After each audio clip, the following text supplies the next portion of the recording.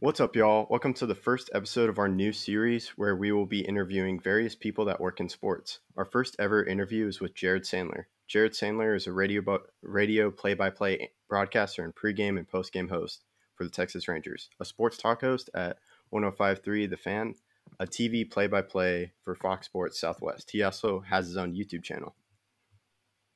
So what made you decide to become a sports broadcaster? Well, first of all, thank you guys for having me. It probably goes back to growing up. I grew up in a family that was very sports centric. I am the youngest of three. My brothers are 10 and 12 years older than I am. So, needless to say, they had a decent amount of influence on what I did at those stages of my life early on. But it was never like I was forced into sports. I loved it. That's what I want to do. Maybe more I think of it, maybe I pushed them to be like all sports all the time because that's what I wanted. So sports is kind of what I knew early on. It developed into a passion, and then from that into like a burning passion where it became more than just being a sports fan. I really started to believe in the impact of sports and the way sports fit into society and stuff like that. And so when like a lot of people in my industry, when our playing days are up, you kind of think, all right, well, I like this sports stuff, so what's my place, where can I fit in?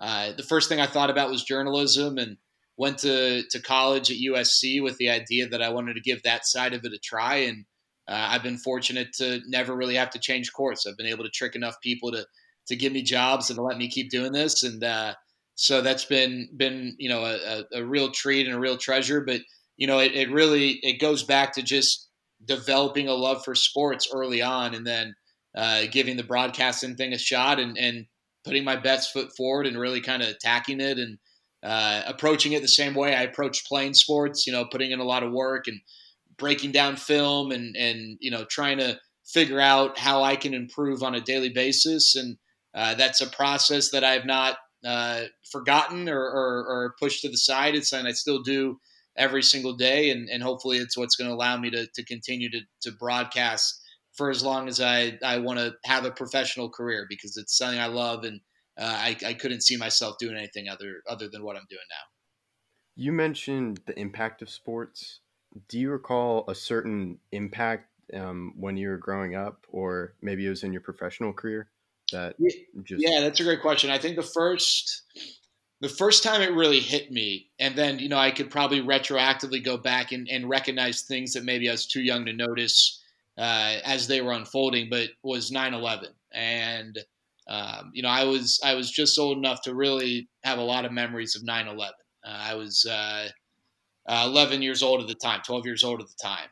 And so what I remember about it, and that was, I think I was alive for like the Oklahoma City bombing, stuff like that. But like that was, I mean, that was unparalleled, what happened, and the devastation and the shock and the way that, that this country and really parts of the world pressed the pause button was surreal. And as best as I recalled at that time, that was the first time that like sports had just been put on hold. I mean, it was just like, we don't care. A lot of times, for instance, like the Boston Marathon bombing, as like tragic as that was, it's not like the whole country shut down. For this, the whole country shut down. And I remember when sports started to I guess unfold and get back kind of into its rhythm, there was a way more patriotic feel to the environments, whether it was in New York, the Northeast, closer to, the point of impact, or even on the West Coast. It seemed like the national anthem came with a little more pride, and people would run out with the flag, which wasn't as much of a thing. And some of that stuff is maintained. Other parts of that has waned a bit. But what really struck me was that was also at the height, the best modern years of the Yankees Red Sox rivalry. And those teams hated each other. Now there's a rivalry, I guess, but the Red Sox and Yankees rivalry is way, way more gentle than it was then. And the Red Sox right now aren't good enough for it to be like a strong rivalry. they were both really good, fighting for the same thing, players that did not like one another. I mean, it was must-see TV. And I remember, obviously, because New York was, such a, not that, the whole country was impacted, but New York more than any other city or state. And I remember Red Sox fans, the next time those two teams played against one another, had, shirts. The I Love New York shirt was like I guess a popular shirt back then. I don't know if people still wear them, but they had shirts that said "We love New York," and it's just like I get chills even relaying this to you, thinking about how Red Sox fans at the height of this incredibly intense and passionate rivalry, that as much as we can say, hey, at the end of the day it's a game and rivalries are fun, unfortunately there are people who carry rivalries out beyond just the game, and they go and they start fights in the parking lot, or this or that, or things are said, or gosh, that guy's a Red Sox fan, what a or this guy's a Eagles fan, whatever. Like these rivalries, some people take them far, but you could see that this was bigger than that. And then, a month and a half later, when the Yankees were in the World Series and President Bush threw out the first pitch, just the roar of the crowd and politics aside, like it didn't matter. Like this was the president of our country, the leader of the United States of America. And unfortunately, I think we're a little more divided right now. But that was a time where everyone was, even if just for a snapshot, together.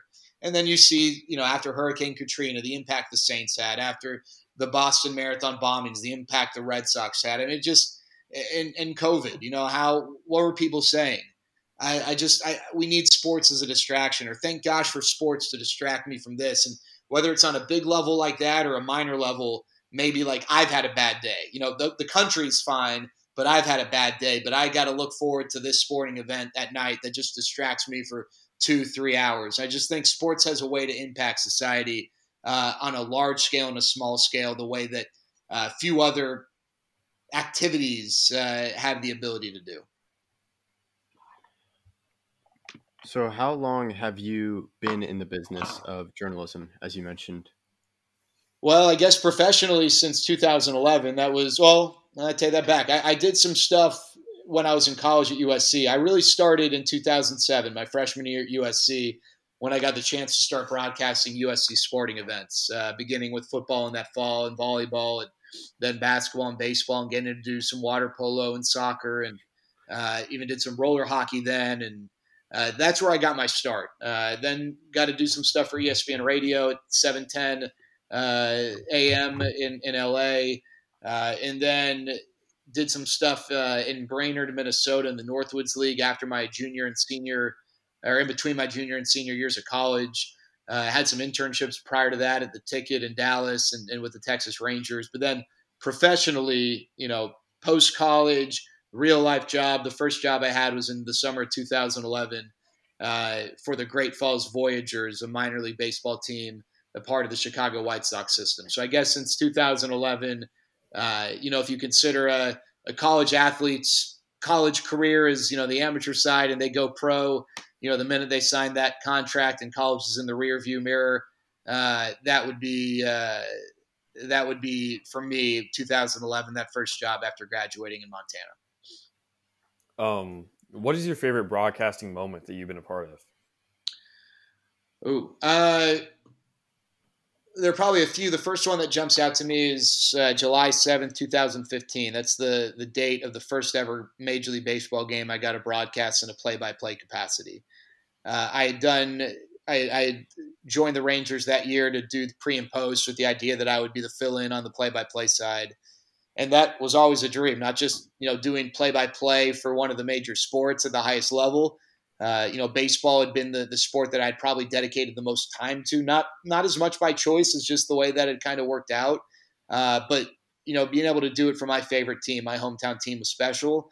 And years before, when my dad was driving me to that aforementioned opportunity in Brainerd, Minnesota, we were making the drive from Los Angeles to Brainerd after I after I wrapped up my junior year of college. He picked me up in LA instead of driving to Dallas. We went to Minnesota, and I he gave me a book by Jim Nantz called Always by My Side, which is about Jim Nantz's career and also talked about his relationship with his dad and how the second, I guess, part of his dad's life, he kind of dedicated to bringing him to all these places and events that he got to broadcast, the Super Bowl, the Masters, the Final Four, etc. And I finished the book and I looked at my dad and I kind of made an empty promise of if I ever get to broadcast a Major League game, I want you right next to me for that first game. And thankfully, the Rangers allowed me to fulfill that dream, that promise. They didn't give me that game for that reason, but when I knew that I was getting that game, I asked them if it would be possible for my dad to be up there for that game, and he was. And my dad's meant a ton to me. He's sacrificed so much to give me opportunities that I otherwise wouldn't have. It wasn't always easy. I didn't grow up with a silver spoon. We didn't, money was a daily concern. And I know a lot of my dad's choices, even if I didn't realize it then, were geared towards my brothers and me, and not for whatever, would have been best for him necessarily. And it's something I'll never forget. And I'm really glad that I got to share that moment. I know it was a special moment for him, which means a ton to me, but it was also a really special moment for me, not only to be able to that was my Major League debut. I never got the chance to do it as a player. So that was my Major League debut, and to be able to share that with my dad was incredibly special. So how can, now going from your first moment and now it's 5 years, can you describe how COVID affected your ability to broadcast games, as that was during spring training, correct? Yeah, so I was actually watching the Mavs game with some buddies. It was a Wednesday night, and in Arizona, we don't get the Mavs games locally. So it was a nationally televised game. We didn't have to go to a sports bar to watch it. We could watch it at our house where they put us up, and all of a sudden they come back and like breaking news, and the NBA season's getting shut down for the time being. And so we knew at that point, like, if important NBA games are going to be put on pause, meaningless spring training baseball games certainly aren't going to proceed. And lo and behold, that was the case. Obviously, now when we left, we didn't know. I remember leaving Arizona thinking, well, maybe we won't open the season in Seattle. Maybe we'll play it at a neutral site, because Seattle was like the epicenter of COVID at that time. I don't think any of us, when we got on the plane to go back to Dallas, had any real idea that it would be months before we would play, and that the possibility of not playing was going to be a legitimate option. It was pretty soon after that we realized the magnitude of it, but I think we were just learning like everyone else. And so it was definitely weird, April and May, months where I'm usually never home, never seeing family or my wife. I'm like here, and I don't know what to do. I don't have anywhere to go. Obviously, the lack of sports was surreal, and then the return of sports was surreal because it included so many elements that were never before part of our sports viewing experience. From the baseball side, it was obviously incredibly odd broadcasting games inside a cavernous new stadium at Globe Life Field with no fans. Also just the fact that it was the first year of the ballpark, and it didn't really get debuted ceremoniously. But the biggest oddity was I wasn't even in the same room as my broadcast partners. I had my own booth, and my broadcast partner, for that given night had his own booth. And not seeing the players, the coaches, front office people, not having those face-to-face interactions, the off-the-cuff conversations. I mean, that's a big part of our job. That's a big part of how you develop relationships and glean the information that helps separate our level of understanding and information from the fans, is so that we can bring them stuff that is interesting to them, that they're not able to just gather from watching the games on TV. A lot of that was stripped away, obviously doing a lot of stuff on Zoom, and then when the team was on the road, having to broadcast games off of a monitor, which in some ways was not that different, because for me, that's how I practice. Like any kid or even, someone in my shoes, you want reps, there's a game on TV, you turn the sound down and you practice. So I had experience broadcasting games off a monitor before, but it's still in this circumstance, in this environment, was definitely different. And so having to adjust to all of that stuff was quite the experience. It's not I think at the end of the day, it's our responsibility to make the best out of whatever the situation is. And it totally made sense why the situation was what it was. We certainly hope that, it's the only year in which that's going to be the case, not being able to travel, not being able to have that time to really learn about people, about the game, to have those conversations. That's not only a really enjoyable part, but I think it's an essential part of what allows us to be the best, do the best job that we can. And stripped away from us. And hopefully we're able to get that back. But, obviously more importantly, we get that back because the world's back in a better place. So I think for all sports, 2020 was a broadcasting experience unlike any other. Hopefully 2021 starts to gravitate back to the norm. In your life, what opportunities were created because of the stoppage of sports? Well, yeah, unfortunately, our engineer for the Rangers broadcast got COVID. I don't know whether or not he gave it to one of my broadcast partners, Matt Hicks, but Matt Hicks got COVID, and then Eric Nadel, our other partner, just because of his age, decided to step away, for cautionary reasons. So at that point, I was the last man standing. I had tested negative. I felt comfortable. I was young. I am young, so I didn't feel like I was as at risk. And so I guess for me, the opportunity, I don't really like to use that word because I just feel wrong that it came at the expense of the health of people that mean a lot to me. But I did get a broadcast Rangers games as the primary broadcaster. And it's one of those things where you always hear the cliche of you never know when you're going to get that opportunity and you better be ready for it.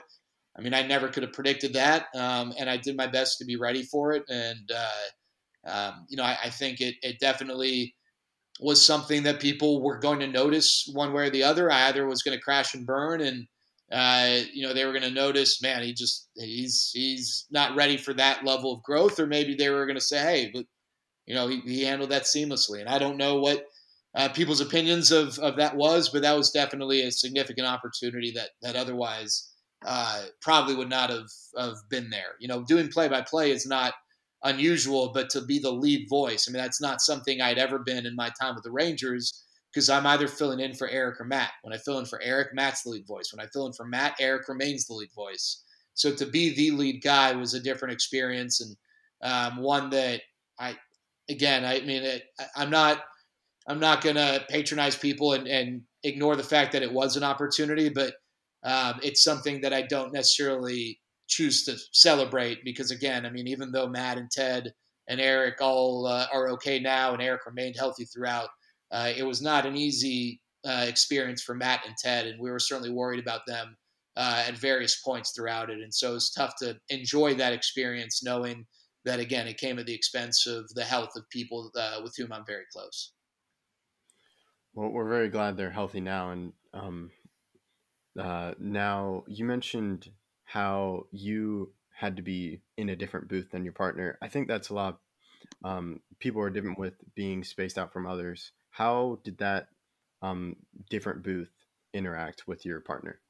Yeah, it was tough. Whether people realize this or not, a lot of the chemistry in the moment, the what allows us to feed off one another is the ability to make eye contact and to gesture. People can't see that maybe I'm putting my hand up to tell Matt or okay, I got something on this. Don't change the subject. Or, when I'm looking straight ahead at the action, that maybe is going to tell them something different than if I'm turning to make eye contact with them. That's telling them, hey, let's engage on this more. I got some thoughts on this. Let's carry on this conversation. When you don't see, not only were we not in the same booth, I couldn't see them just because of the structure and the architecture of the booth. So, I didn't have that ability. And so there's going to be a little more stepping on toes because of it, or maybe not recognizing that my broadcast partner had something to say on a topic when I was the play-by-play guy, and instead I kind of moved on. So there was maybe a little more, hey, back to that, Jared, you're saying earlier, which, typically it's not the, hey, back to that. It's, you're organically and appropriately timed having those conversations. The other challenge is that until Eric was comfortable coming back, after 2 weeks of quarantining. The partners I had, with the exception of David Murphy, with whom I had worked on the TV side before, I never done play-by-play. I never had a play-by-play color dynamic with them. And so you're developing just that general chemistry, in addition to the fact that you can't see one another. And then just little things like, talking to them in between innings. We had the ability to over headset, but I didn't know if he was going to run to the bathroom. I mean, there were times when, I'd say something and I didn't realize Steve Buechele had gone to the bathroom, or just simply taken his headset off, just because you want to take your headset off for a minute in between innings after a 20-minute, arduous inning. So it's just little things like that, I hope the listener didn't notice, but certainly in that position, you certainly did notice that you didn't have the same opportunities because you weren't in the same booth. Staying on the Rangers side, what storyline for the Rangers are you most looking forward to this upcoming season? I just think, unfortunately, the Rangers are not in a position where you're asking yourself the question of, is this the year they win a World Series? And the goal is to get back to that point where they're contenders. That's just not where they are right now. So a lot of the focus this year is on the development and the young guys. And so I think that the storylines, as much as we'd rather them be about, who's the big piece they're going to get at the deadline to put them over the top to win a World Series, it's, which of these guys are going to be a part of the conversation when the Rangers are back in a position to compete. Is Leody Taveras the real deal in center field? Is Sam Huff going to be able to hit enough at this level? When Josh Young comes up, how good and how ready is he, and what role can he fill? Will Isaiah Kiner-Falefa, be good enough offensively to be, an everyday player over the course of 162 games? I think that answering those questions are going to be important for the organization. And I think that process, as long as you have the right expectation going into the season, I think that process can be a really, really enjoyable process because you're going to have young guys who are going to be competing their asses off. You're not going to have as many disgruntled older guys who, their abilities are slipping away, and they're trying to come to terms with that. And you got the young guys who are knocking on the door, but the old guys are playing a game of tug of war, not wanting to give up the rope. Now you got young guys who are going to play their tails off, fighting to show that they belong. And I think there's an energy and a joy to that. But at the same time, this is not a team that's going to win 90 games. This is a team that very likely could lose 90 games. And so there are going to be some frustrating moments, some rough games, some rough stretches, some streakiness. And I think as long as you go into the season with the understanding of what this season is, what it's about, and what the realistic expectations are, there's some fun that you can draw from it. And I think a lot of that's going to be about the young guys and watching their development. Well, we cannot say how grateful we are for this interview, and it's great. And so thank you for joining us, Jared. And we would also like to thank everyone for listening to our first ever interview. If you would like to hear more from Jared Sandler, you can follow him on Instagram, Twitter, and Facebook. He also has his own YouTube channel, so make sure to go give him a listen and subscribe. Can you give us your Instagram, Twitter, and Facebook names for the people listening? Yeah, so Facebook is just my name, Jared Sandler. Twitter is Jared Sandler, no space. Instagram is Jared Sandler _. Someone nabbed Jared Sandler on Instagram, so I got the Jared Sandler _. Well, I know I do follow you on Twitter, and you have great insights, not just on baseball, but on the Cowboys and basketball as the Mavs played tonight. So please make sure, for the people listening, please make sure to check back in for the future from Outsiders Opinions. We have videos other than this, but we wish everyone a happy holidays.